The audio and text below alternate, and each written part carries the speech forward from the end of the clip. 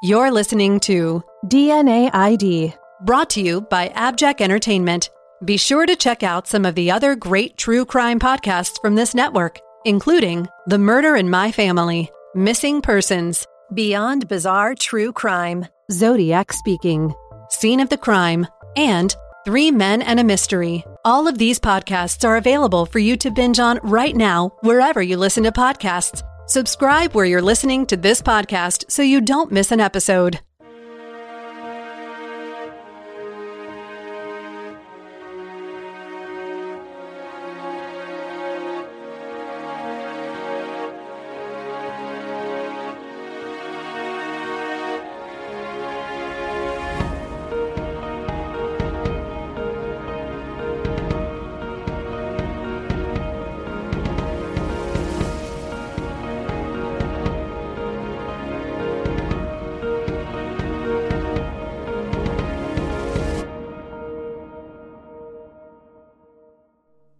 Episode 29, Kathleen O'Brien Doyle and Andrea Bowman. It was 1980. Vivian Mahoney was concerned. She was not able to get a hold of her friend Kathleen. The two had hung out just 2 days before, but on this Thursday, September 11th, Kathleen wasn't answering her phone, and she hadn't answered her phone the entire previous day or evening. This was unusual, and it worried Vivian.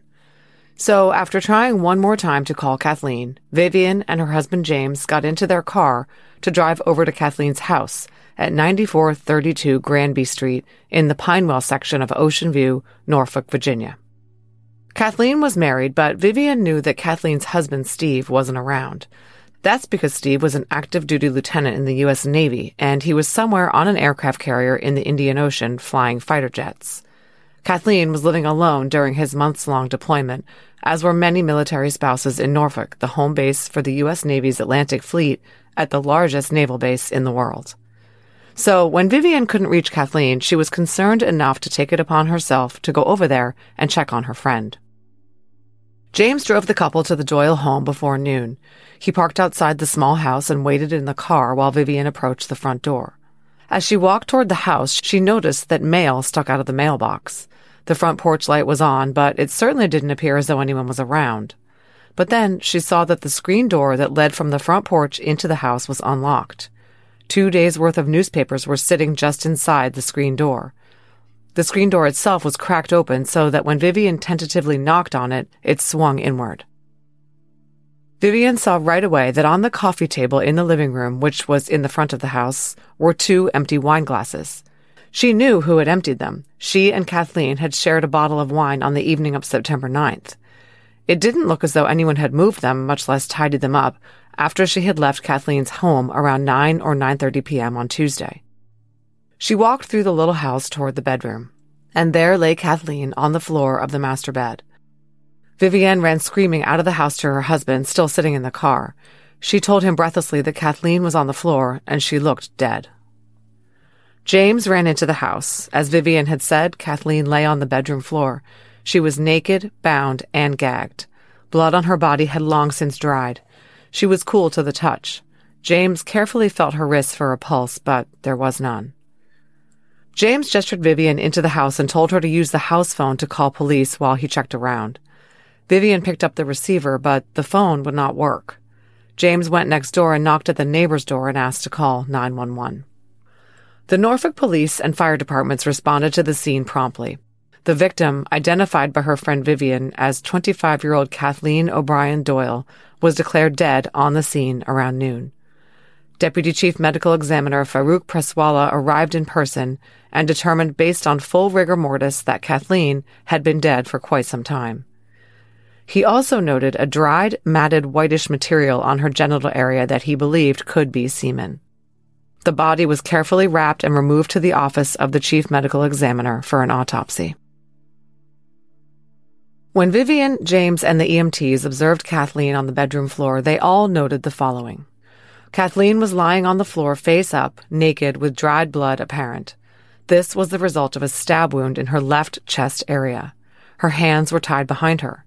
She was gagged and an electrical cord was wrapped around her neck. It was a brutal scene, one that I'm certain her friend Vivian wished she had never witnessed. Dr. Presswala performed the autopsy on September 12th. I am quoting directly from the autopsy report here. Death resulted from homicidal causes. The decedent showed evidence of sexual abuse with punching and blunt force injuries to the face and mouth, kicking to the stomach, being tied up, gagged, and stabbed with an electrical cord and stabbed in the back, and a separate stab in the front which failed to penetrate due to the blade impaling on the rib, which was fractured. The formal cause of death, concluded the report, was, quote, mechanical asphyxia by strangulation and stab wounds with internal hemorrhage. Dr. Presswala also noted the presence of sperm in vaginal and cervical swabs taken during the autopsy and on a foreign pubic hair found on the victim's body. Kathleen was believed to have been deceased for more than 24 hours before she was found. The pathologist thought she had been tied up after she was stabbed. She had been assaulted, raped, and murdered in the most extreme, violent manner. It was a classic example of overkill done by someone, it was felt, who was very, very angry with women. But who would do this to this lovely, sweet, and cerebral young woman? Let's talk about Kathleen. Kathleen O'Brien was born on April 8, 1955 in Pennsylvania to Dad John and Mom Bertha Kramer Watson. The O'Briens were a Navy family, and Kathleen and her brothers grew up moving all over the country. Eventually, John retired and settled in San Diego. Kathleen attended the exclusive liberal arts Amherst College and was a born writer. She kept journals and regularly documented her life in pensive entries. Her father described her as vivacious and enthusiastic, full of hope and joy. In September 1980, Kathleen was a newlywed. She had married Naval Lieutenant Stephen Doyle the previous December, and the two settled in Norfolk as Stephen was based there. He left for active duty in April 1980, and Kathleen was left alone. She visited her mom for several weeks in California, but otherwise she hung out with the other Navy wives, for, in those days, the partners remaining stateside were nearly always women. She went to aerobics classes at Old Dominion University and pursued her writing. Acquaintances and other Navy wives considered her a very sweet and pleasant person. The small house on Granby Road that she and Stephen lived in was in an upper-middle-class neighborhood with tightly clustered, modest homes, many of which were occupied by Navy families and Methodist church ministers and their families. The area was considered very safe and family-oriented. In fact, it was sandwiched between two golf courses, not usually places associated with brutal homicides. Until Kathleen's murder, and another murder which I will touch on, destroyed the feeling of security enjoyed by the service families in the area. Now for the investigation. Crime scene investigators L.C. Melcher and G. Patterson arrived and secured and began processing the scene. Remember that I mentioned that when Vivian tried to call 911, the phone didn't work. Well, investigators found out that it had been deliberately disabled. Someone had removed the internal mouthpiece to the phone, rendering it useless as whomever the caller phoned would be unable to hear anything. It was not clear whether this was done before or after Kathleen was slain. If after, then the tactic would have been intended to keep whoever found Kathleen from dialing 911. But if beforehand, then it would have been intended to prevent Kathleen herself from calling for help, a terrifying thought. Because once her assailant had waylaid her and tied her up, there would be no need to disable the phone. But if he disabled the phone before the attack in case she somehow got to the phone, it meant that her attacker was in the house, either awaiting her return or while she was home. An incredibly chilling thought. This thought did not escape police, and they took a look at the entrances to the house to try to figure out how the assailant had gotten inside. Well, it hadn't been too difficult. Vivian told investigators that her friend Kathleen usually locked her doors, but the windows were a different story. And sure enough, investigators noted that there was no sign of forced entry on any of the doors, but that 9 of the ground floor windows, although closed, were unlocked. And this looked like it was how Kathleen's killer had gotten in.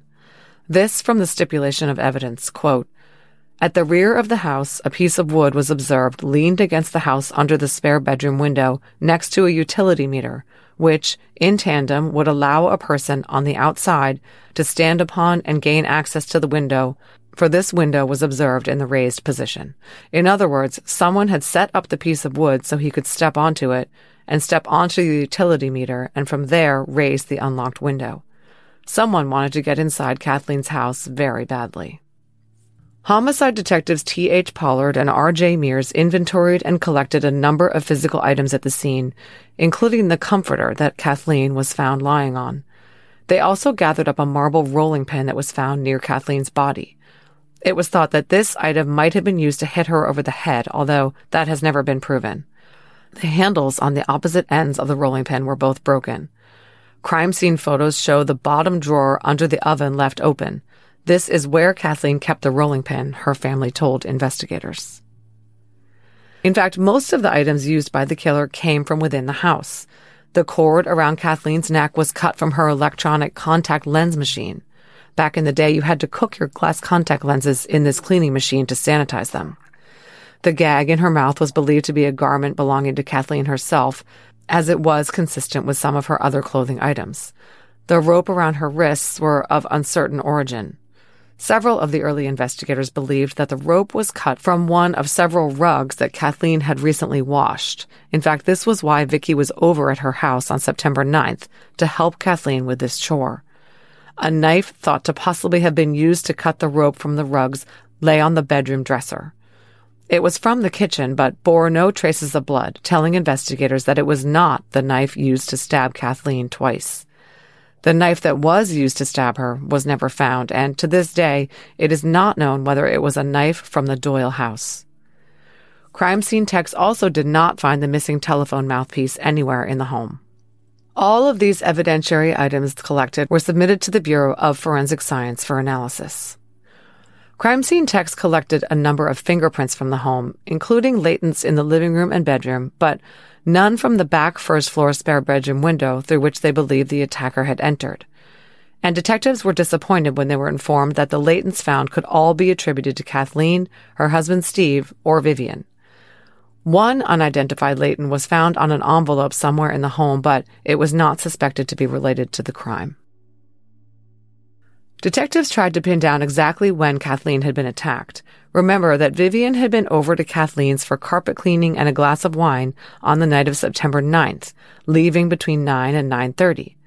The empty wine glasses had never been cleaned up, something Kathleen's family said she certainly would have done before she went to bed that night. She also usually turned the porch light off before bed, but it was found on. The newspapers inside the screen door were dated September 10th and 11th, so they knew that Kathleen had never retrieved her paper on Wednesday morning. Sometime between Vivian leaving and the morning paper delivery time was the window of opportunity. Investigators tracked down the paper boy, but he only could tell them that he had tried to collect money for the papers, had knocked on the door, and had received no response. Telephone records of calls to and from the Doyle home were helpful. They showed that at 9:32 p.m. on the 9th, presumably right after Vivian left the house, Kathleen made a long-distance call trying to reach a male friend from college who lived out of state. He wasn't home, so she left a message. But Kathleen had been supposed to talk to her mom, who lived on the West Coast, at midnight her time. That call never happened. The window of time for the attack was getting smaller. Detectives were fairly certain that the whole thing was over by the morning of the 10th, the day that Vivian had spent trying unsuccessfully to reach her friend by phone. Kathleen was found lying on a comforter on the floor of the master bedroom, the room that was in disarray. It looked as though the whole thing had gone down there. Vivian's husband James had observed that the bedroom where Kathleen was found looked as though there had been a struggle. The room was in disarray with the mattress and bedding askew and things knocked over. Melcher and Patterson noted that the light was on in the bedroom. Most people turn off the lights in the bedroom during daytime. The lights were also on in the living room and in a second bedroom. This told them that it had almost certainly been dark outside when the attack occurred. And there was some more evidence that Kathleen had been getting ready for bed when her assailant struck. The drapes in Kathleen's bedroom were closed. A red nightgown was found in the bedroom with long hairs caught in the straps. Remember, Kathleen was found nude. Also, remember that her contact lenses were resting in the sanitizing machine. It was her custom to take them out as she was preparing to retire for the night. It's unimaginable how frightened she must have been in her nightie and not able to see well when her killer entered the bedroom and grabbed her. For that's exactly what investigators believe happened. The comforter, which matched the bedding on the master bed, slid off the bed under her as she was pulled to the ground and brutalized. It took authorities some time to reach Kathleen's husband, Stephen, on the nuclear carrier USS Eisenhower and notify him of his wife's murder. He was not able to get transport back to Norfolk until a week had elapsed. He went through the house with the investigators and was able to answer some of their questions about what was out of place, where things were kept, and so on. But he did not have answers to the question on everyone's mind, who killed Kathleen? One can only imagine the irrational guilt that Stephen might have felt having left her alone and vulnerable, especially given what had recently happened to another Navy wife. 20-year-old Susan Woodruff had been raped and strangled in her Bay Street home on August 24th. Like Kathleen, Susan's husband was stationed on an aircraft carrier, the USS Kennedy, far from home in France. Susan was found dead in her bathtub after she missed a phone call from her husband. On the same day that Kathleen was suspected to have been killed, Susan's next-door neighbor, a Rodney Robinson, had been charged with her murder. He hadn't killed Kathleen, but the coincidence of two different killers preying on military wives was even more unsettling. Walter Craig of the Navy Family Service Center told the Daily Press, quote, "There is definitely fear going on around here this morning. Judging from what I've heard from the girls in here, they're scared. I mean, this is the second murder in 3 weeks. It seems like they're preying on women who are alone while their husbands are away. It sends chills up their spines when they read about it." Despite the close proximity of the houses on the street, no one had heard any screams emanating from the Doyle home that night. But police found a witness, a neighbor who had seen something. A man on the street parallel to Granby, 1 block from the Doyles, had woken at 1 a.m. because his dogs were barking. He looked out the window and saw a white male with a short haircut running northbound on the street. A passing car's headlights illuminated the man, and he quickly jumped into the bushes. As soon as the car passed, the man emerged from the bushes and slunk into the darkness. This was almost certainly Kathleen's killer. In Kathleen's case, unlike Susan's, there were no immediately apparent suspects. Her husband had one of the most rock-solid alibis possible. She didn't have any disgruntled exes. No strange cars were observed parked in the area, and so on. So a wider investigation began. But the Doyles didn't have a huge circle of friends and acquaintances. As listeners know, military families tend to move around quite a bit. Kathleen and Stephen had only moved to the area in 1979, and their social circle comprised almost exclusively Navy personnel. The couple of newlyweds had a small circle of friends, their families, and each other, and that was it. It wasn't a massive footprint. They had only been married the previous December. They were still newlyweds. Kathleen and her tabby cat, Ike, as in Eisenhower, her husband's ship, I would guess, had been living alone since Stephen was deployed in April. By the way, for all who are concerned, Ike the cat was okay. His glowing eyes are apparent peering from under some furniture in 1 or 2 of the crime scene photos. If only he could talk to answer the question, who killed Kathleen? Police also wanted to know, did the killer target Kathleen? Did he know that she was home solo that night? It seemed too much of a coincidence that he would have selected a house where there just happened to be a woman living by herself. But investigators did turn up one potential lead. Kathleen had recently attended a wedding in Connecticut with her college friends. There, she caught up with a male college friend and she told him something disturbing. She said that a guy was giving her the creeps. She asked this college friend if it was okay if she called him if she was scared. Remember, her husband was out of town for months. Her friend said of course it was. He was the friend that Kathleen had tried to phone that night after Vivian left the house. He told Virginia investigators that it was not normal for Kathleen to phone him. Since he wasn't home that night, he didn't know why she had called, but investigators wondered whether something had spooked her after Vivian left. They also found the phone number for the Norfolk Police Department pinned to her refrigerator. It was beginning to look like Kathleen might have had a stalker, but they had no idea who he was. The Norfolk PD investigated this case very thoroughly, but it quickly went cold. First of all, the suspect just had not left a lot of evidence behind. The only things he left, semen and possibly a pubic hair, were of little evidentiary value in 1980. The hair could be used for comparison purposes only, using methods that have since been discredited. And the analysis of the seminal fluid might have been able to tell investigators the blood type of their killer, but that's about it. The killer had taken with him the implement used to stab Kathleen and even the phone mouthpiece, and had left no discernible prints. No one heard anything, and the eyewitness did not recognize the man he saw. And a white guy with a crew cut in a Navy town is hardly a clue. It was an investigative black hole. The Norfolk PD emphasized that the agency had looked into all known family members, friends, neighbors, work associates, and known contacts of both Kathleen and her husband. Their investigation included other naval officers who had even the most tangential connection to the Doyles. But they just failed to turn up any substantial leads. This directly from the charging document, quote, "No viable additional leads were developed thereafter, although the NPD continued over the next 4 years to pursue and investigate any suspects committing similar offenses or having any connection to the Doyle family." Hey, all you true crime fans, this is Mike Ferguson. And this is Mike Morphin. And we'd like to invite you to listen to our podcast, Criminology. Launched in 2017, we've covered a variety of strange cases from murders to missing persons. We dive into a variety of cases in both the U.S. and abroad. Some of the cases are ones you may not have heard of, like the Pocatello babysitter murders or the Canal murders. Other cases we cover are some of the most historic in true crime, like the Tylenol murders and the Lindbergh kidnapping. We also dive into cases that are currently breaking thanks to DNA and forensic genealogy. Sometimes you'll hear from people connected to the cases, like the interview we did with the brother-in-law of the Golden State Killer, Joseph DeAngelo. There are close to 200 episodes of Criminology available to binge on right now, including full seasons covering the Zodiac Killer, the Golden State Killer, and Ted Bundy, and new episodes come out every Saturday night. Subscribe to Criminology today, wherever you listen to your podcast.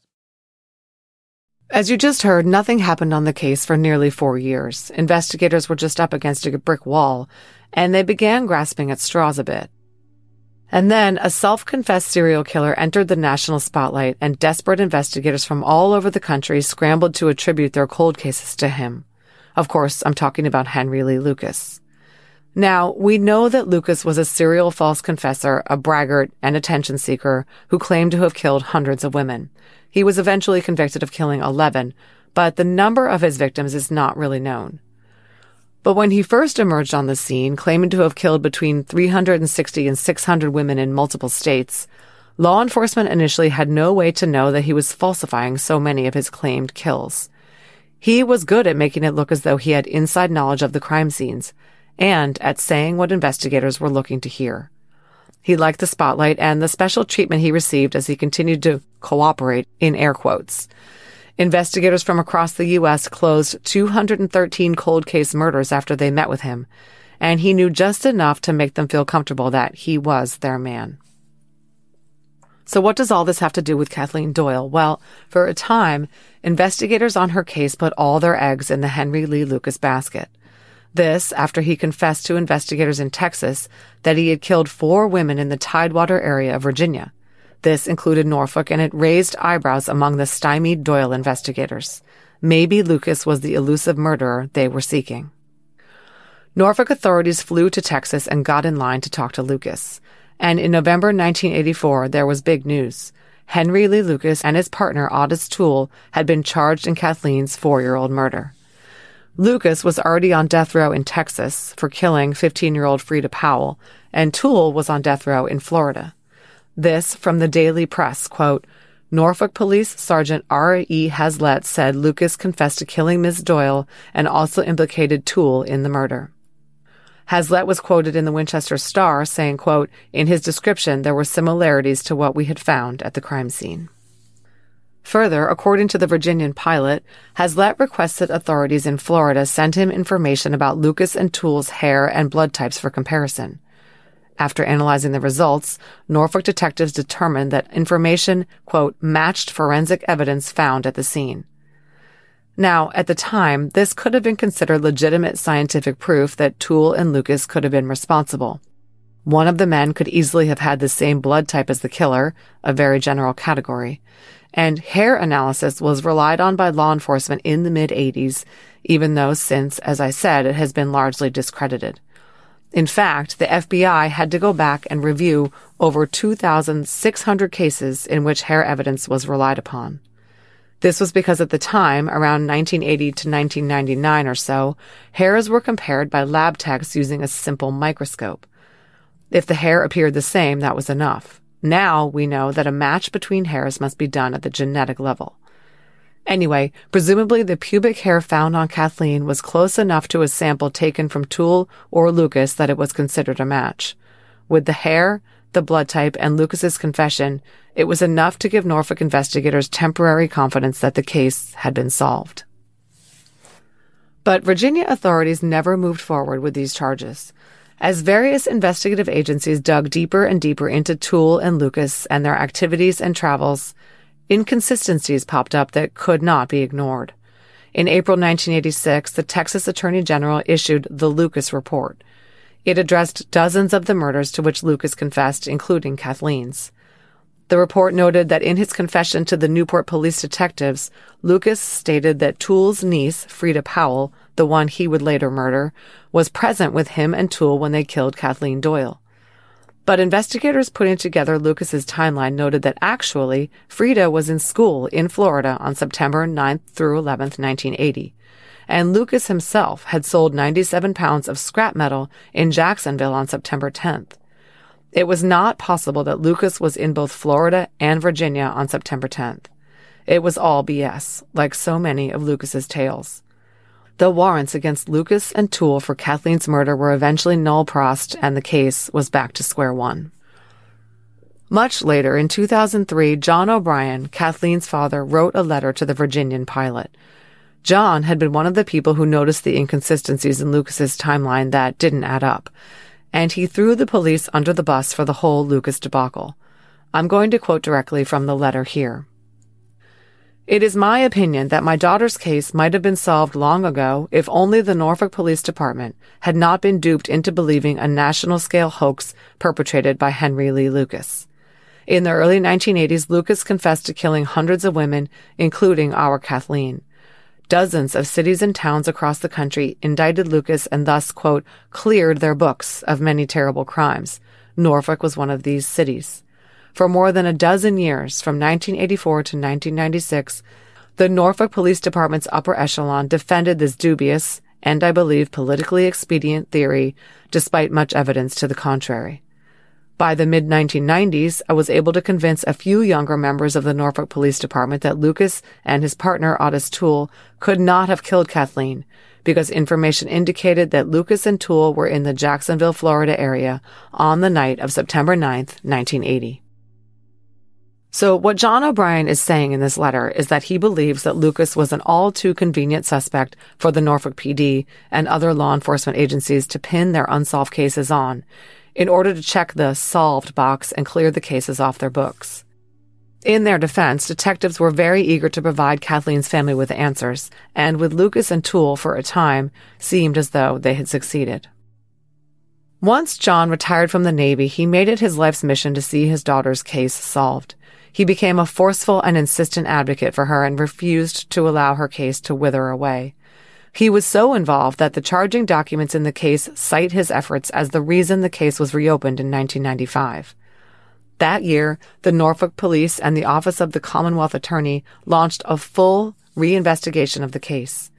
Using the samples taken from autopsy in which sperm had been detected, the Virginia Division of Forensic Science utilized then cutting-edge DNA analysis to isolate a profile that was sufficient for comparison and elimination purposes. Detective Scott Halverson painstakingly began to track down each witness, family contact, military contact, and remotely connected person in the case, and obtain a DNA sample from each. Each person was systematically eliminated, including Henry Lee Lucas and Otis Toole. John O'Brien continued to work with the Norfolk authorities on this endeavor throughout the 1990s and 2000s. Then, in 2001, with the previous reinvestigation yielding no results, Detective Donnie Norrell was looking at the evidence in the case, and he realized that the green comforter that Kathleen had been found on had never been tested. There it was, in the Norfolk PD Property and Evidence Unit, bagged up and untouched for 21 years. For some reason, it had been kept separate from the other evidence in the case, so it was never subjected to analysis. The Division of Forensic Science was able to isolate a single foreign male DNA profile from the bedspread. It was consistent with the profile from the vaginal and cervical swabs and the pubic hair. At this time, in the early 2000s, the profile was submitted to CODIS, but there were never any matches. The Norfolk PD and the Navy's NCIS continued to plug away, working jointly throughout the 2000s and 2010s. And John O'Brien never gave up. He was insistent that his daughter's case merited more attention than it got. Here is another excerpt from his 2003 letter, quote, "Over the years, 3 competent and sincere young Norfolk detectives have investigated Kathleen's murder on a cold case basis. They were, to my mind, not given the wholehearted support of their superiors or sufficient manpower and money to do the job." John O'Brien was doing what any bereaved parent would do, pushing for attention on his loved one's case. And I am sure that he felt that investigators were not devoting it ample time and resources. But, as we have seen in so many of these long unsolved cold cases, their remaining open is through little to no fault on the part of the investigators. All the detective work and diligence in the world cannot surmount the obstacles presented by a stranger-on-stranger crime of opportunity with no witnesses, little to no physical evidence, and no confession. At least that was true in the era before forensic genealogy. Phil Evans, who prosecuted this case in Virginia and worked it since 1995, told me that this case was unique in that evidence was continually tested using every increasingly sophisticated iteration of DNA extraction and testing techniques. Eventually, more than 100 tests were done, with 24 different certificates of analysis issued by the Department of Forensic Science between 1995 and 2019. In 2015, using the genetic profile of the suspect, Virginia authorities conducted a familial DNA search of the state's criminal database. There were no felons in the database who were related to their suspects, so this was a dead end. It would turn out that Kathleen's killer was not originally from Virginia, so he was not likely to have relatives in the system there. Sadly, John O'Brien passed away in 2016. The case was still being worked but was ice cold. John died without ever knowing who had killed his daughter and that he would soon be brought to justice. In August 2018, Norfolk Police cold case detectives Victor Powell and John Smith, working in conjunction with NCIS, contacted Parabon Nanolabs, located upstate, to conduct forensic genealogy. NCIS footed the bill, and the NPD sent the male DNA profile extracted from the bedspread to Parabon. Parabon predicted that the suspect was a white male of Northern European and Southwestern European descent.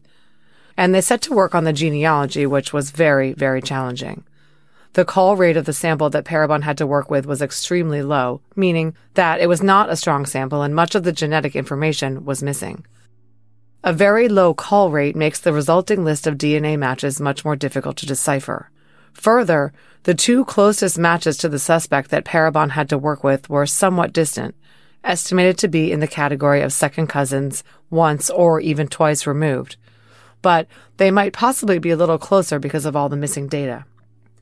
The rest of the matches were very low, so those top 2 matches are all Parabon really had to go on. These 2 distant relatives shared DNA with each other, which is both good and bad. On the good side, since they share DNA with one another, if the genealogist can determine their shared ancestors, that would mean the perpetrator would likely descend from that same set of common ancestors. However, on the bad side, the fact that they were related to each other meant that they represented only one side of the suspect's family tree. Ideally, both sides of the suspect's family tree are represented in the matches to allow the genealogist to triangulate them, that is, to identify a couple, either the grandparents or parents of the suspect, who joined the distinct sets of matches together. In this case, all the genealogist could do was determine the common ancestor of the 2 matches and the suspect, and list all their descendants who were within the right age range at the time, 1980, to be the killer. Unless any of those descendants was found to have a strong geographic link to the crime, or perhaps have a history of sexually related crimes, the list of descendants would not be able to be narrowed down any further. As a result, the pool of names that Parabon provided was quite large. Parabon's November 4, 2019 report to the Norfolk authorities contained the names of more than 30 men sharing some level of DNA with the unknown suspect. One of the men on the list was almost certainly the killer, and all the others were believed to be a close kinship relation of the killer. To the Norfolk authorities, it seemed to be a disappointing result, but their field of suspects now went from every white male in the United States to a list of around 30 candidates. Detective Smith received this report on a Thursday. He had Friday off, but spent that day and the weekend internet searching some of the names on the list to try to figure out who these people were and whether they had criminal histories or connections to Norfolk. On Monday, Detective Smith attended a Southeast Homicide Investigators Association conference in Norfolk, which had over 300 attendees, and at which C.C. Moore was a speaker. Detective Smith attributes this next part to blind luck. He is being modest because it is thanks to his inquisitiveness that what happened, happened. His actions probably saved 2 to 3 years that the Norfolk PD would have spent investigating all the names on Parabon's list. Smith had an acquaintance from the Michigan State Police at the conference. In his research over the weekend, Detective Smith had noted that one of the names on the list of names provided by Parabon, in fact the second name from the bottom, was a Michigan man. And this man had a criminal history that included sex crimes. So Smith decided to ask his Michigan State Police contact about this name. He did, and she called over some colleagues, and Detective Smith inquired as to whether they had any familiarity with this guy's name. And one of the troopers, Brian Fuller, sure did. He recognized the name right away. In fact, he knew it all too well. They put together that the suspect had been arrested in Michigan in 1980, but had bonded out immediately. He was free when Kathleen Doyle was murdered in September 1980. Based on what he knew of him, Fuller told Detective Smith, "He's probably your guy." The man's name was Dennis Lee Bowman. And it just so happened the Michigan State Police had a sample of this guy's DNA on file. The Michigan Crime Lab and the Virginia Department of Forensic Science Lab each sent each other their DNA sample information. Virginia sent the Kathleen Doyle killer's DNA profile to Michigan, and Michigan sent Dennis Bowman's profile to Virginia. Both labs confirmed it. The DNA profile for Dennis Bowman was a match to the DNA profile of the unknown suspect isolated from the stained comforter in the Doyle case. Detective Smith had a name in 4 days where previous investigators could not find one in 39 years. Receiving the word about Dennis Bowman from their Michigan State Police counterparts, Allegan County, Michigan deputies started surveilling him. Once the DNA match was confirmed, Detective Smith got on a plane and was present for the arrest. Once they had secured an arrest warrant based on the information from the Norfolk police, Allegan County deputies waited for the right time. Then, on the morning of Friday, November 22, 2019, they watched Bowman leave his home at 5:30 a.m. to head to his job for an auto hauling company. They anticipated that he would stop for coffee at his regular spot, a Burnips area gas station, as they had been watching him do the same all week. When he emerged with his hot cup of joe in hand, they swooped in. In a press release announcing the arrest, Norfolk Police Chief Larry Boone praised his force and NCIS for sticking with this case. Quote, "This 39-year-long investigation demonstrates the Norfolk Police Department's commitment to pursue justice for victims and their families, no matter how long it takes. No victim is ever forgotten. I would like to recognize the women and men of NCIS for their commitment to this case. NCIS has been partnering with us from the beginning of this investigation, and their contributions throughout the years have been instrumental in solving this case. I would also like to thank the Allegan County, Michigan Sheriff's Office, Michigan State Police, Ottawa County, Michigan Sheriff's Office, and North Carolina State Police for their assistance." So, who is this Dennis Bowman? Dennis Lee Bowman was born on March 14, 1949, in Muskegon, Michigan. He worked as a wood machinist, among other things, and made very little money. His wife, Brenda, was the primary breadwinner. The two met in Virginia and were married for several decades. They moved to Michigan in the 1970s. When Bowman was arrested, the couple was living in a small ranch home at 3210 136th Avenue outside Hamilton in a rural area. They had lived on this property since 1990. After Bowman was taken away in cuffs, State Police Crime Lab personnel swarmed the house and took it apart, looking for evidence relating to Kathleen's murder. Neighbors who spoke to the media said that Bowman was a weirdo who kept to himself. One woman said that she always avoided him because he made her uneasy. Another said she thought he had peeped in her windows. And by the way, these neighbors had ample reason to fear Dennis Bowman. He had quite the criminal record. On May 23, 1980, a 19-year-old West Olive woman who has not been named but whose initials are K.A. was riding her bicycle on Lakeshore Drive near Kirk Park in Ottawa County, Michigan. This was just 4 months before Kathleen Doyle was murdered. The young cyclist was forced off the road by a motorcycle-riding man who ordered her to walk into the woods. Still astride her bike, K.A. froze, not moving until the man pulled out a gun and fired a shot near her. He then told her he would blow a hole right through her if she didn't comply. She tried to reason with him and he said, "God damn it, get off your bike and start heading toward the woods." He then shot at the ground mere inches from her right foot. But just at that moment, a car approached on the roadway. The man's eyes turned to the car, and K.A. took the opportunity to pedal furiously out into the highway. She rode her bike right in front of an approaching pickup truck. The driver of the truck stopped, and K.A. threw her bicycle into the bed of the truck and jumped in. The man didn't give chase, and K.A. arrived home less than a mile away safely.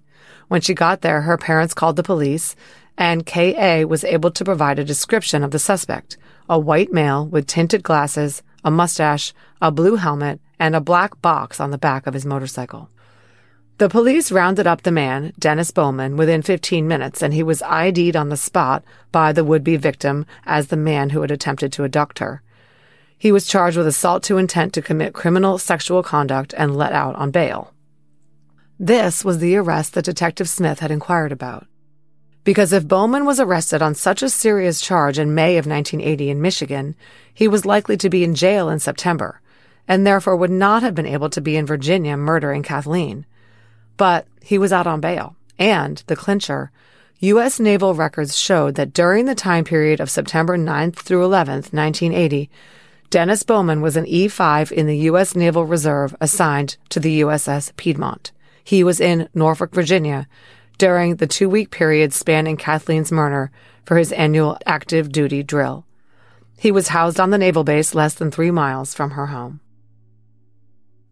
There was a Michigan court hearing on the attempted attack on the cyclist 5 days after Kathleen's murder. Bowman was not in court for this hearing. He had been excused to attend training in Virginia. At the time, Bowman's lawyer told the court, quote, "He is a member of the U.S. Army and is away on his 2-week summer camp requirement."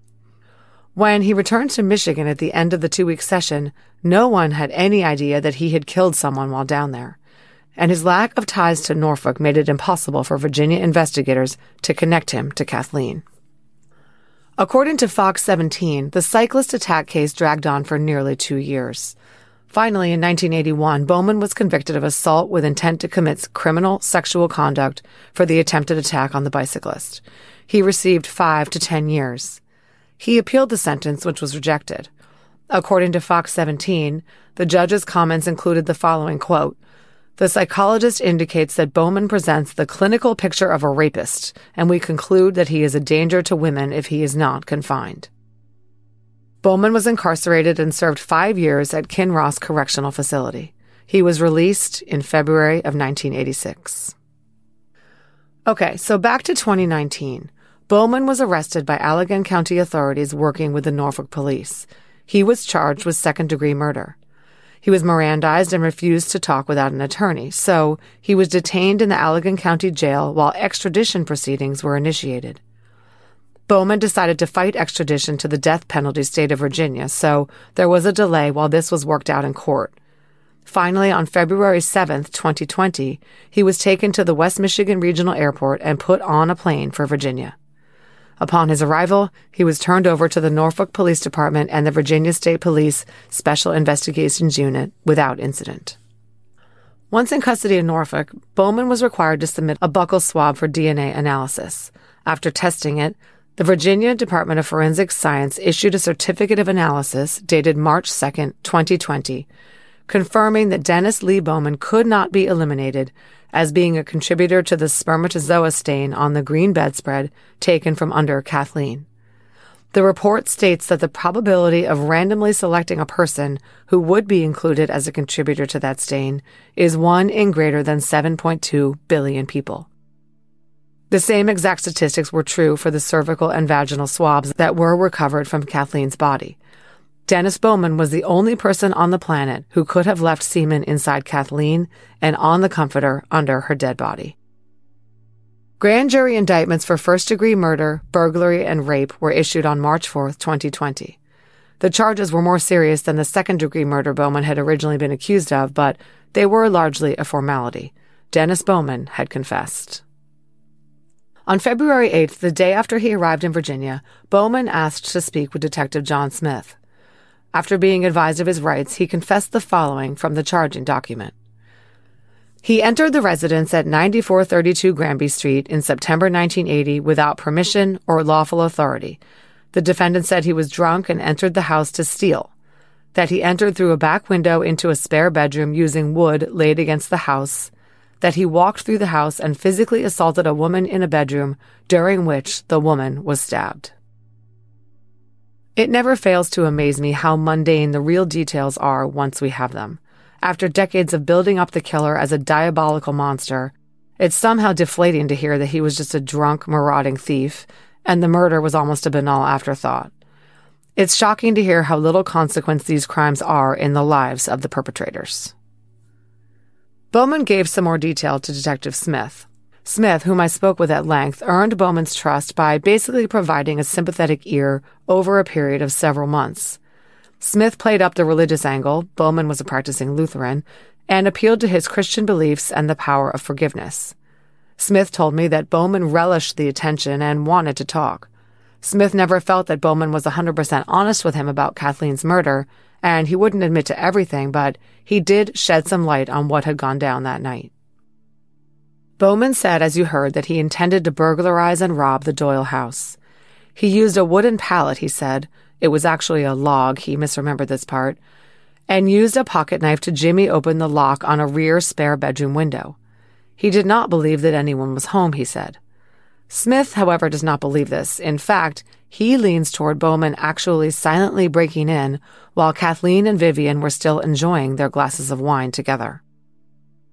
Bowman spent a lot of time in the house, opening drawers and cabinets looking for cash or loose change, he said. Smith found that Bowman had an uncanny level of recall about the interior of the home, remembering the layout perfectly and even that the light was on in the living room and on the front porch.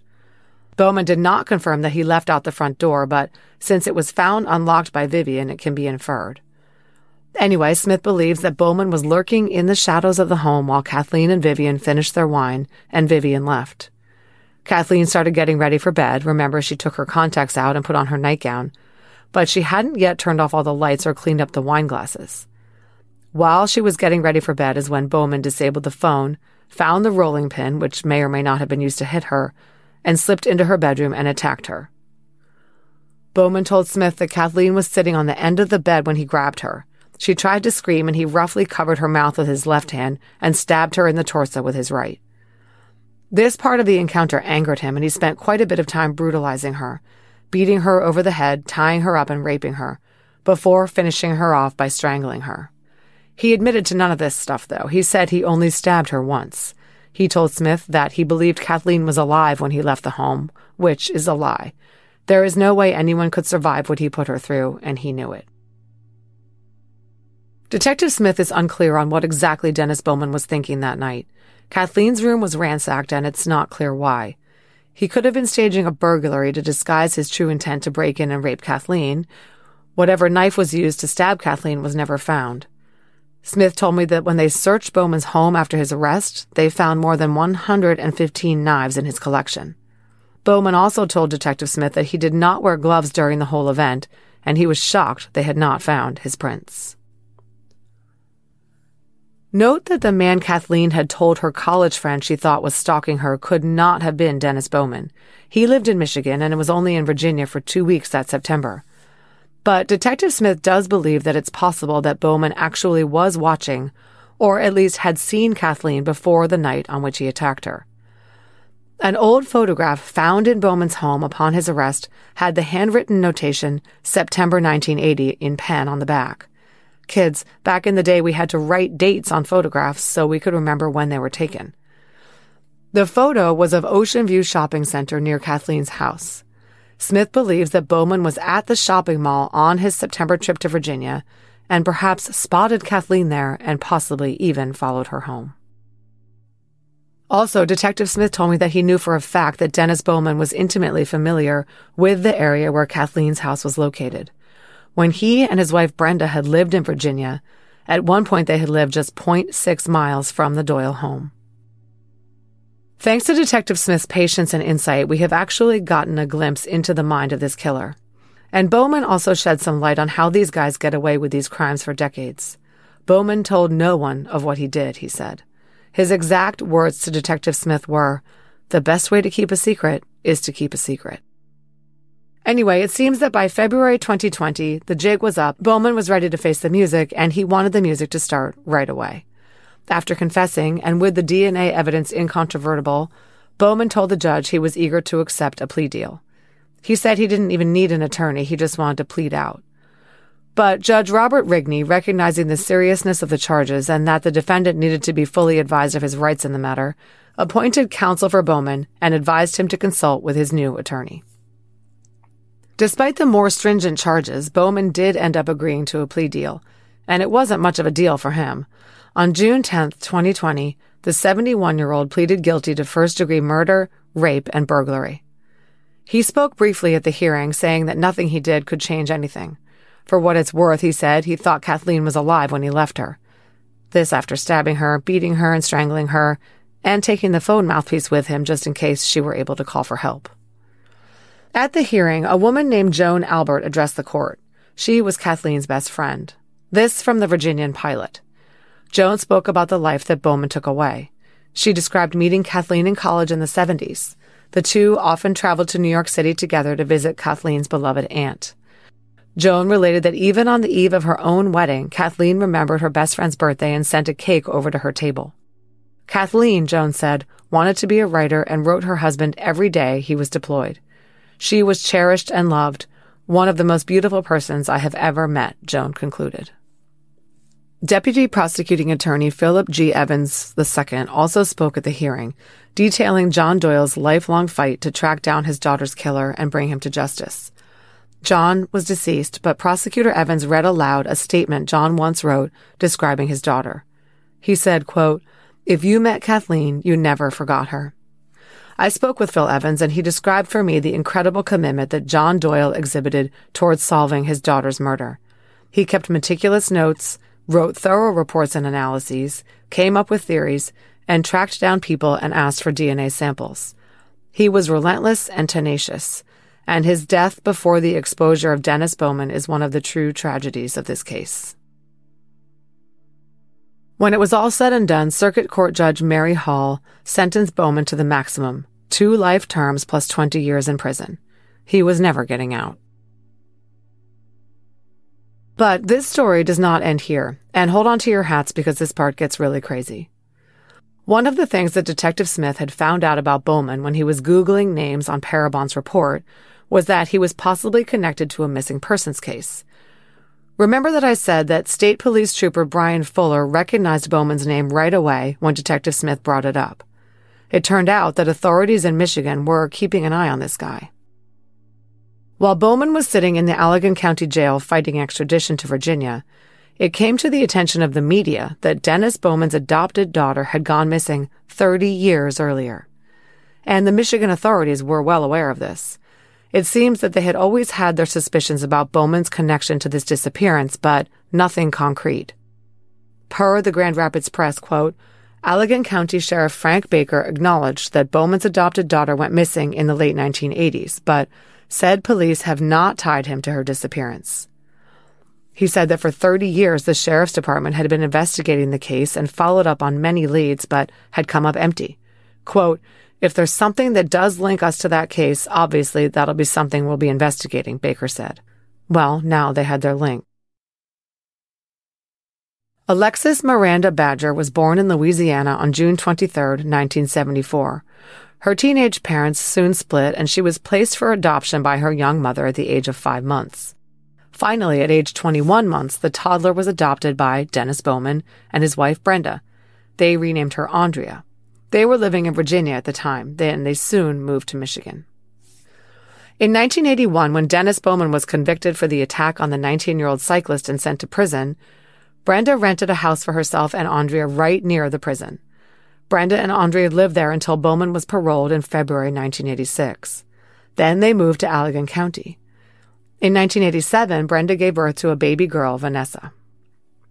14-year-old Andrea was reported missing to the Allegan County Sheriff's Department on March 11, 1989, by Dennis Bowman.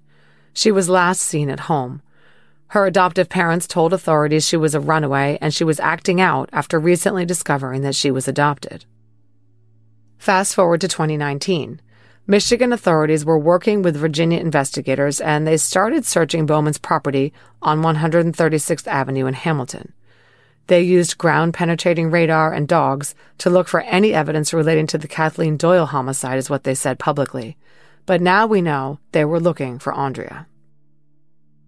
Then, a couple of months after Bowman's arrest, the Western Michigan University Forensic Anthropology Response Unit was seen at his Monterey Township home, sticking long rods into the soil and digging in spots around his 3-acre property. Police later would say in a very brief press conference that they obtained a search warrant after receiving information that Andrea was buried on the property. That information turned out to be from a recorded phone call between Bowman and his wife Brenda, which I'll get into in a little bit. Investigators dug up a concrete slab on the property, and finally, on February 5, 2020, they found her. Andrea had been buried under concrete on the Bowman's property almost since the last date she was seen. Dennis Bowman had killed her 9 years after he killed Kathleen Doyle. Bowman was immediately named as a suspect in Andrea's disappearance and death, but investigators had to wait to charge him until the skeletal remains were identified. That happened within weeks. It was Andrea. She had not run away. She was murdered by her father. Bowman was formally charged in Michigan on May 15th. The charges were open murder, felony murder, first-degree child abuse, and mutilation of a body. After Bowman was sentenced to life in Virginia, he was sent back to Michigan to face charges in Andrea's death. He was assigned a public defender and arraigned in August 2020, but the wheels of justice turned slowly because of COVID. Finally, thanks to a preliminary hearing that took place in February 2021, we now know quite a bit about Andrea's last day, as well as the case against Bowman for her murder. The purpose of the preliminary hearing, called a preliminary exam in Michigan, is to establish that there is sufficient probable cause to try a defendant. Several witnesses testified before the court. One was Bowman's wife and Andrea's adoptive mom, Brenda. Brenda testified that Andrea was a difficult and rebellious child. Shortly before she, quote, ran away, Andrea told Brenda that her father, Dennis, had molested her. Brenda did not believe her and accused her of lying. Then, on March 11, 1989, Andrea returned home after a middle school band concert, which she had been excited about. Then she met with her tutor. The tutor told Dennis and Brenda that Andrea wasn't completing her work or putting in any effort on her schoolwork, and she and Dennis were frustrated with the teen. Dennis drove Brenda to work in the late afternoon, and he told his wife he was going to a relative's house. Andrea stayed home to do her homework. According to Brenda's testimony, when Dennis picked her up after work, he told her Andrea had stolen some money from their dresser and run away. He reported her missing, telling deputies that Andrea had taken some personal items and some money. He said she had run away in the past and did not get along with him or her mother. Police took down a missing persons report. So Brenda didn't really know what had happened to Andrea. On the stand, she claimed that she was very upset about this, but it seems that she didn't question her husband very closely about what had happened the day Andrea vanished. It seems that maybe she stuck her head in the sand. An article in Atavist magazine by Niall Capello contains a lot more details about Andrea's story. Some of the following is taken from that source. Once Brenda got home from work on the day Andrea went missing, she made Dennis call around to Andrea's friends, but no one had seen her. Brenda discovered when she got home that the amount of money missing was actually $150. This amount was sufficient for police to issue a warrant for Andrea's arrest for larceny. Dennis Bowman was listed as the victim of this alleged crime. Police assumed, per Dennis Bowman's statements, that Andrea was a runaway. They passed her case along to the Youth Services Bureau. Whispers among the community that Andrea had been abused by her parents stayed mostly underground. But Andrea had talked to some people about what was going on in her home life. She showed up with a cut wrist one day that was allegedly from trying to get into the house when her parents locked her out. And just months before she vanished, she told some friends and her high school principal that her father, Bowman, sexually abused her. Some who knew Andrea doubted that she had run away because she was so devoted to her new baby sister, who was born 15 months earlier. But others thought she had run off to find her birth mom or had run away with a boy.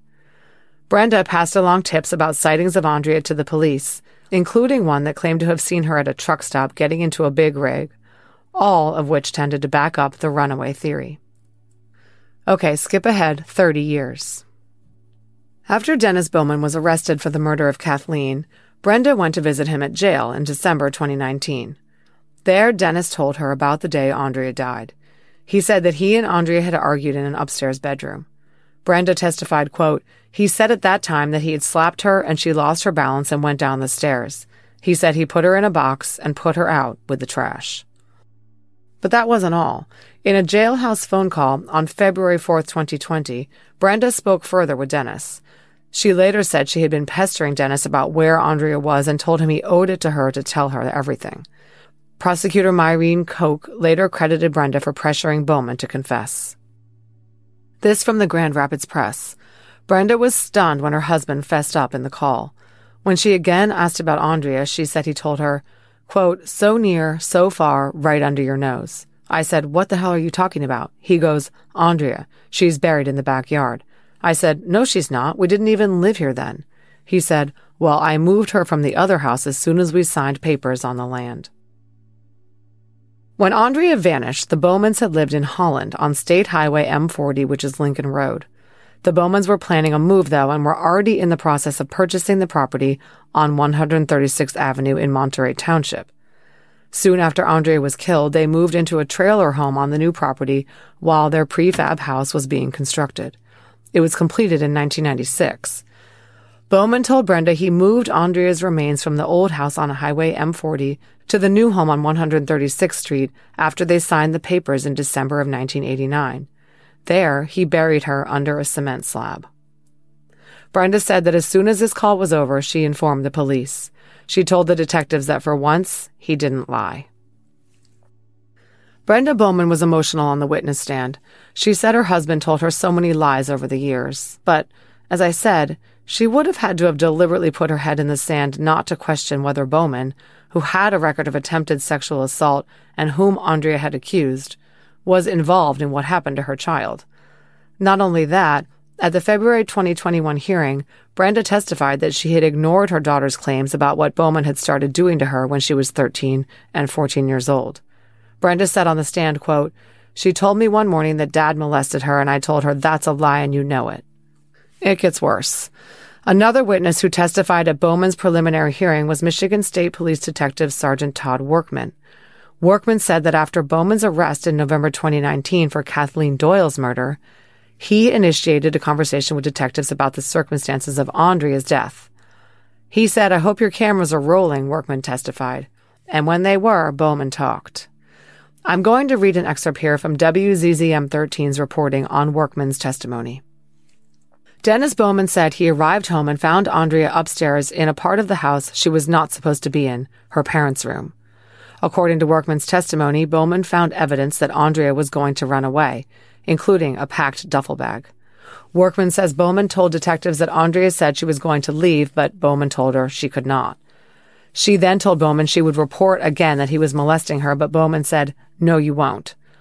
Workman says the word Bowman used to describe his action toward Andrea as she went down the stairs varied from pushing to punching. He says it's unknown what actually happened. Workman says Bowman then saw Andrea crumpled at the bottom of the stairs and she was moaning. He says she was pinned up against a door jamb and he pulled her away to lie straight. Bowman told detectives her eyes then looked like doll's eyes and she no longer had a pulse. He said she thought she had broken her neck. Sergeant Workman's partner was Allegan County Sheriff's Detective Chris Haverdink. The two were part of a cold case team looking into Andrea's disappearance. Haverdink testified at the preliminary hearing that Bowman told them he might as well start talking because, at that point, he had nothing to lose. Haverdink said Bowman told them that, quote, "Now everyone is going to know what a rotten son of a bleep he was, that he'd been lying to everybody this whole time." He sure had. and even though he claimed he was confessing all, he gave several conflicting accounts of how Andrea actually died and danced around what he had done with her body. He admitted at first only that he had pushed her down the stairs and not provided assistance to her, and she was moaning for a while and then had died.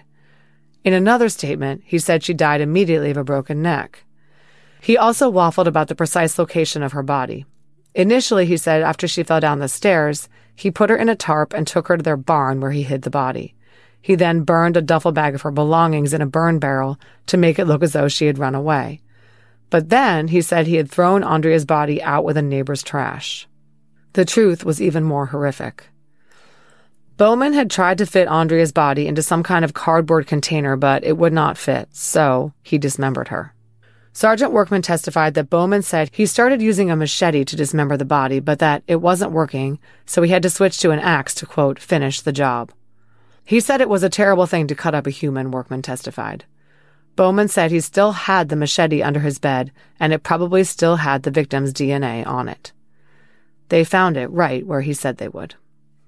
After Andrea's body was disarticulated, Bowman put the parts in 4 trash bags, along with some household trash, and buried them.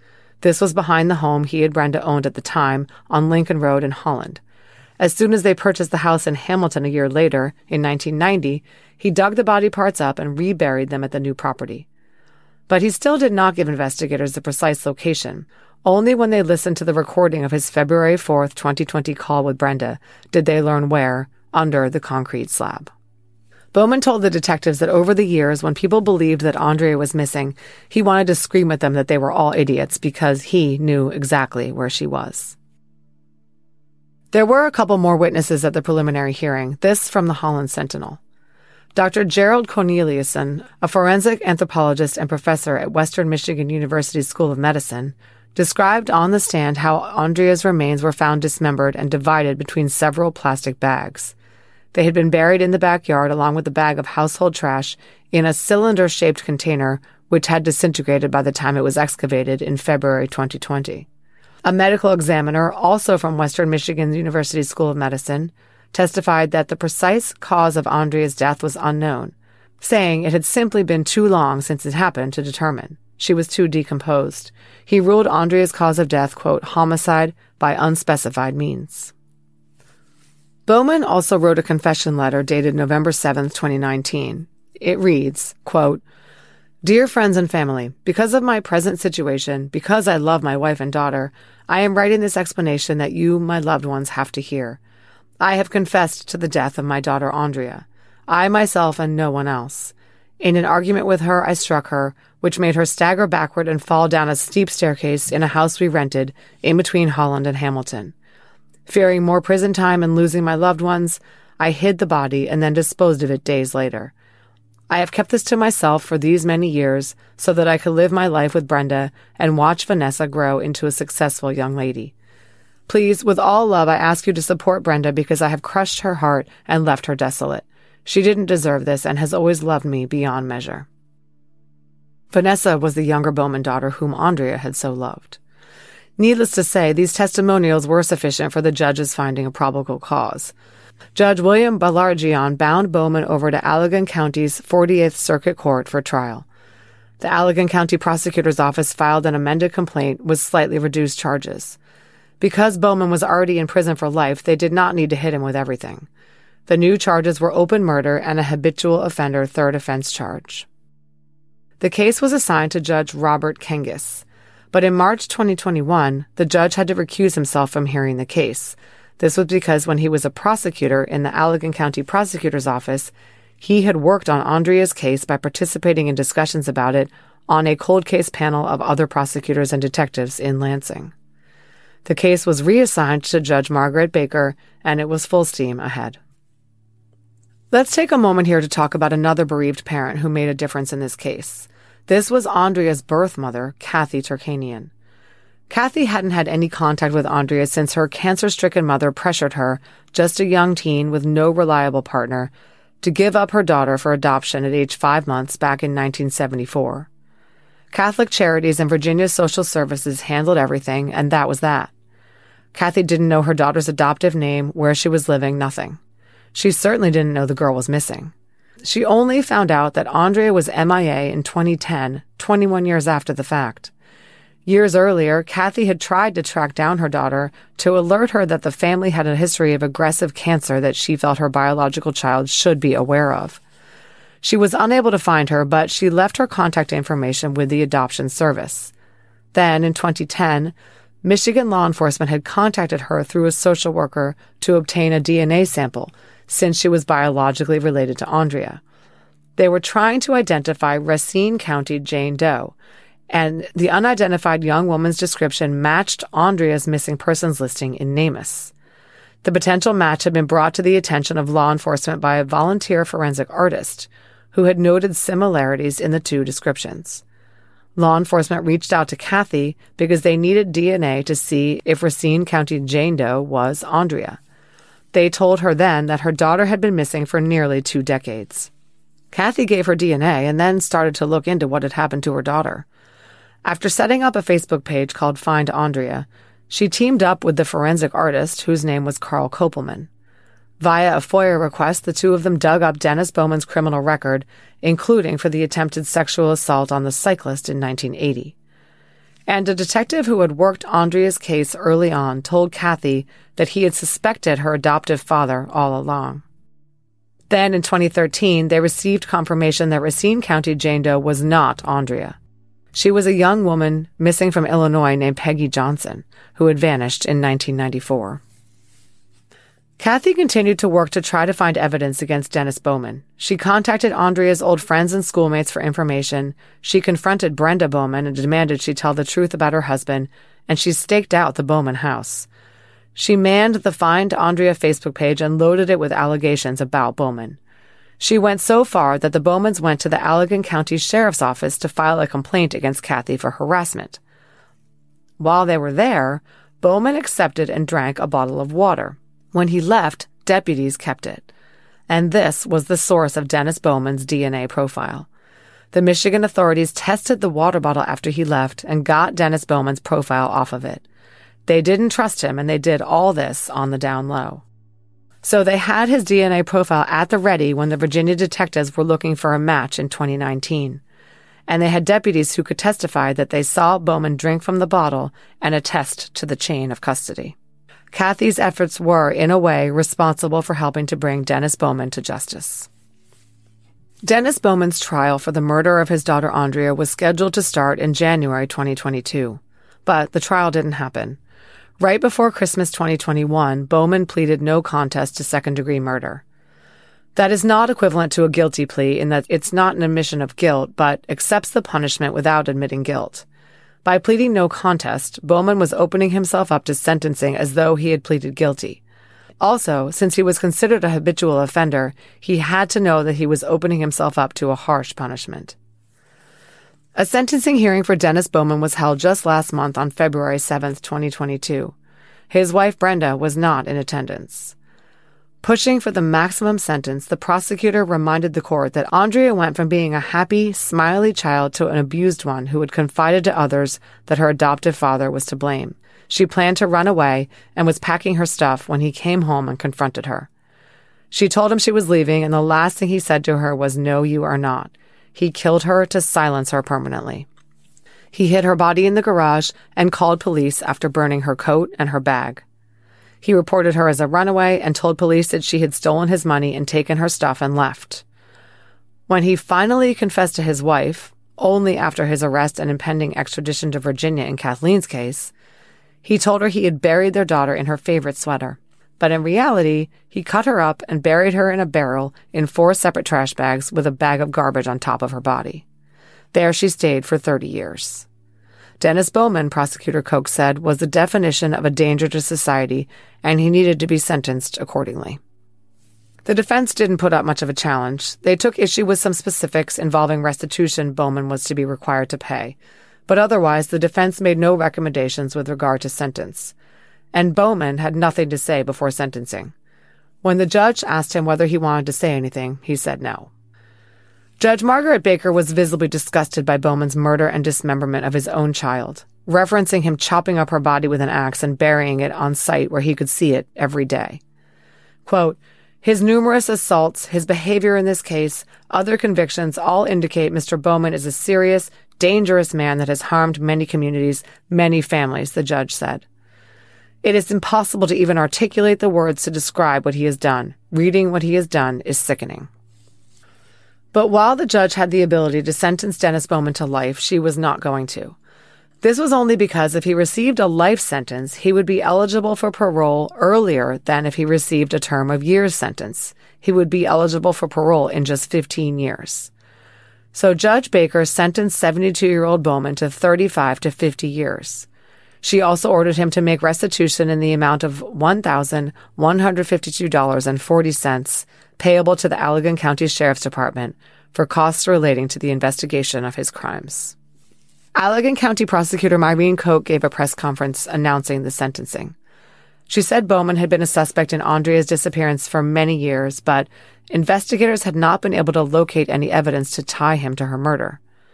She said that when Detective John Smith met with the Michigan State Police officer Brian Fuller at the Cold Case Conference, it led to a joint effort between the Michigan and Virginia authorities to bring charges against Bowman in Virginia after comparing the DNA sample from the Doyle case to that the Michigan authorities had grabbed from Bowman.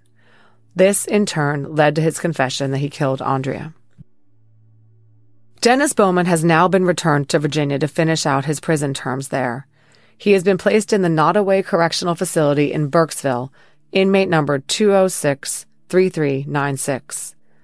Since he has been sentenced to life, he will never be sent back to Michigan, but if he were ever to get out of prison in Virginia, it would be to head straight from his cell in Virginia to another in the Wolverine State. Reportedly, had the trial proceeded, Allegan County Prosecutor Myrene Koch planned to call several other of Dennis Bowman's victims to testify. Now, we know that Bowman is a double murderer. What else? Well, in 1999, Bowman was convicted of felony B&E. But it wasn't a convenience store or warehouse he broke into. It was the home of a female coworker. This was Vicki Brandenbrink's home, located about a mile away from the Bowman residence in Hamilton. Vicki and Bowman were coworkers. She told Fox 17 News that he was stalking her and broke into her home more than a dozen times. He even cut the bottom 2 blind slats off so he could see into her bedroom windows. After she filed numerous complaints, police set up a silent alarm in her home and nailed Bowman just leaving Vicki's house. When the officer asked what he was doing there, Bowman said he was a house guest of Vicki's. The responding officer didn't know the backstory, so he let Bowman go, but when police checked with Vicki, she told them, no way, this guy is the reason for the silent alarm. So police caught up with Bowman and he changed his story. Why was he in Vicki's house? Get this. Bowman said he had diarrhea and needed to use Vicki's bathroom. TMI. Police did not buy this story and searched Bowman's property on 136th Avenue. Hidden in a loft, they found a duffel bag containing a sawed-off shotgun, a black mask, and several pairs of women's lingerie. Guess who the lingerie belonged to? Yep, Vicki. He had been stealing her underwear for weeks, if not longer. Once Bowman's connection to Kathleen and Andrea was unveiled, Vicki said to the media, quote, "I'm really thankful I am still here because I think I was next on his list." Per Fox 17, Vicki said coworkers nicknamed Bowman Hack and Scratch because, she said, quote, "He was always hacking and scratching himself. He was a disgusting man, he really was. Once you got to know him, he was just creepy." Bowman struck a deal which required him to plead guilty to 1 count of B&E. The other charges were dropped. I'm going to quote from the Atavist article here because they got their hands on the sentencing memo. Quote, "His sentencing memo, written by his attorney, doesn't mention his 1980 conviction or the prior break-ins that Vandenbrink had reported, which police believed Dennis was responsible for. Dennis's lawyer presented letters written on his client's behalf by various people: the counselor who ran Dennis's sex offender group treatment program, the principal of Vanessa's elementary school, Dennis's boss, and a congregant at Christ Memorial Church, who noted that Dennis had taught Sunday school to kindergartners for the past 6 years.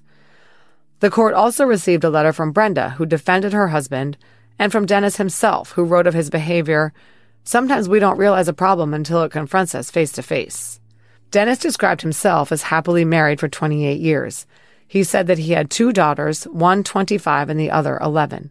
He didn't mention that the older one had been missing for more than a decade, and neither did any of the character witnesses.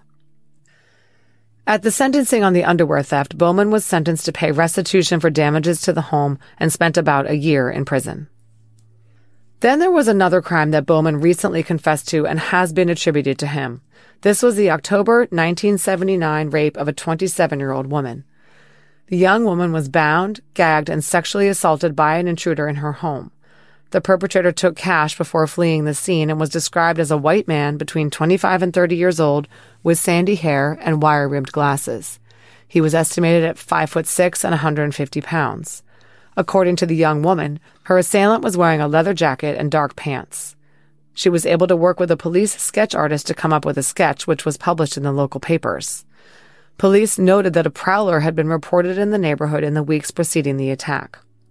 Once Kathleen Doyle's case came to light, with its similarities to this attack just 1 year earlier, and the sketch of the perp appeared similar to photos of Bowman at the time, Bowman was questioned and confessed to doing, quote, bad things to the victim in this case.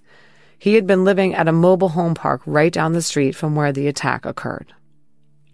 Police say Bowman is also responsible for the 1989 kidnapping and attempted sexual assault of a 6-year-old girl near Holland. The unnamed victim was walking to a friend's house after school on September 22nd when a man had lured her into his beat-up pickup truck with the promise of puppies. He then drove her to Silver Creek State Park. He took her into the woods and removed her clothes and tied her up, but he ran off when some dogs barking nearby threatened to expose him. The little girl was left standing there crying with her wrists tied behind her back.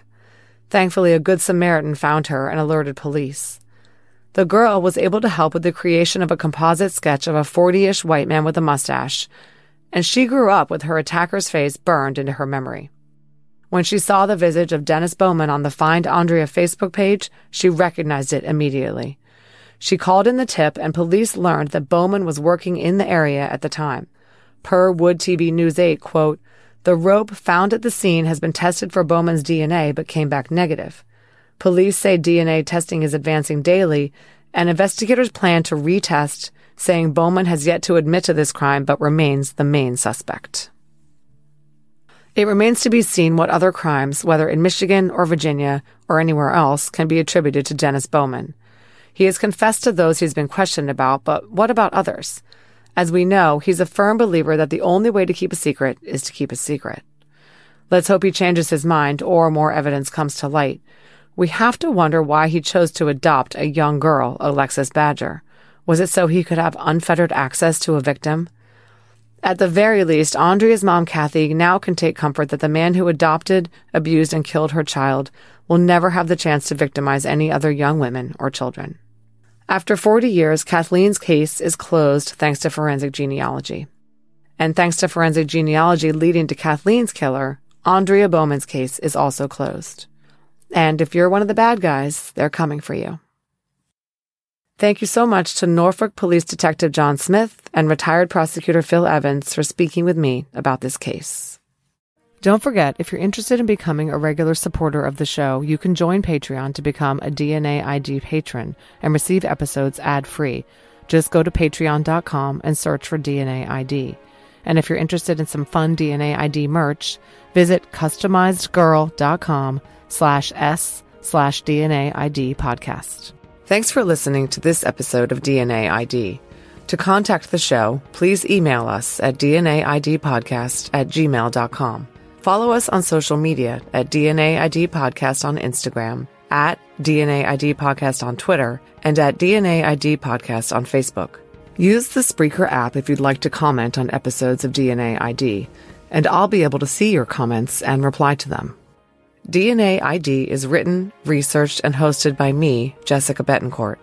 It's produced by me and Mike Morford of Abjack Entertainment. Music by Connor Betancourt. Check out our other collaborative podcasts, Scene of the Crime, Missing Persons, and Beyond Bizarre True Crime. We have an active shooter. We have an active shooter inside the fairgrounds. Welcome to Active Shooter, a podcast that covers the whys, the hows, and the aftermath of active shooter events. We will delve into the lives interrupted by domestic terrorists. We will investigate the background of the shooter and together discuss ways in which they can be stopped or even prevented in the future. We will also discuss the failures of our mental health system.